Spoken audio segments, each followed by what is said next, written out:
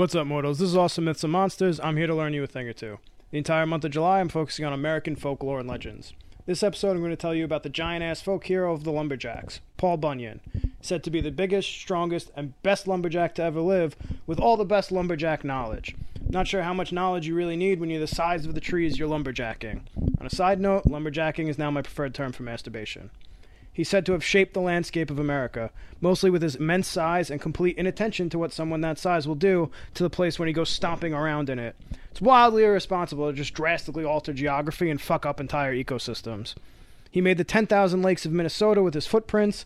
People believe this because a single lake of the 10,000 looked like a footprint. He dragged his axe across Arizona, just accidentally making the Grand Canyon. Mount Hood in Oregon was made by piling stones to put out his campfire. Can you imagine the size of the fire that needed a 2-mile-high mountain to put it out? It must have been absolutely terrifying to the local people. Tremendous giant with a raging inferno in front of him. He probably looked like the devil come to bring hell on earth. North Dakota is a state dominated by the Great Plains and then bleeds into the Badlands. And this is because Paul Bunyan cut down all the trees in North Dakota. Are we sure this guy's an American hero? So Paul has been a terrifying giant his entire life. He was delivered by 5 giant storks to his very regular-sized parents. What kind of cruel animals were these storks to drop this massive burden on this poor little town? Like, regular babies are already kind of a burden, and this one is 1,000 times bigger than that. Baby Paul could eat 40 bowls of porridge every 2 hours and would throw a tantrum in which he would just roll around destroying things in his path. His carriage was a cart drawn by bulls, and the local women had to make him shirts out of wagon wheels for buttons. I don't know where they found all the fabric, but it probably ruined the economy of the town. Eventually he grew into a giant man, and he started lumberjacking, so he cut down a lot of trees. His ridiculous appetite got even larger, and he had a griddle that was an entire acre. It was so big that he had men skate around on bacon and ham to grease it before cooking his giant pancakes. You're a damn giant. Why can't you grease your own griddle? This is another shadier reason you want men on your griddle. I'm not saying that he ate people, but it sounds suspiciously like he ate people.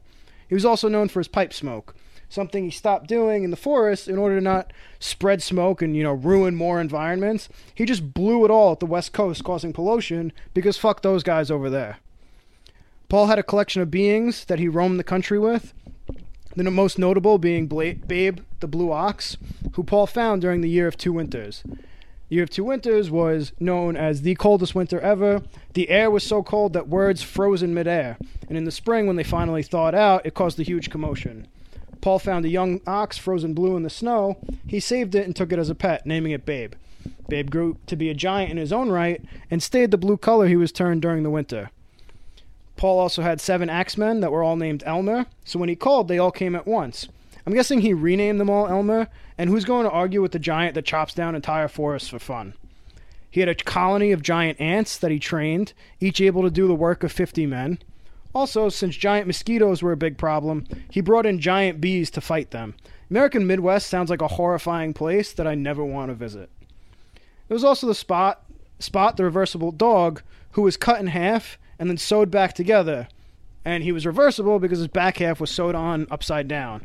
So Paul essentially brought this being back to life.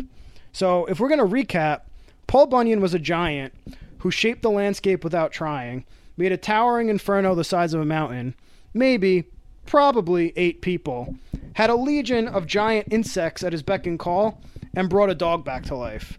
I don't care how good of a lumberjack he was, but he sounds like the devil.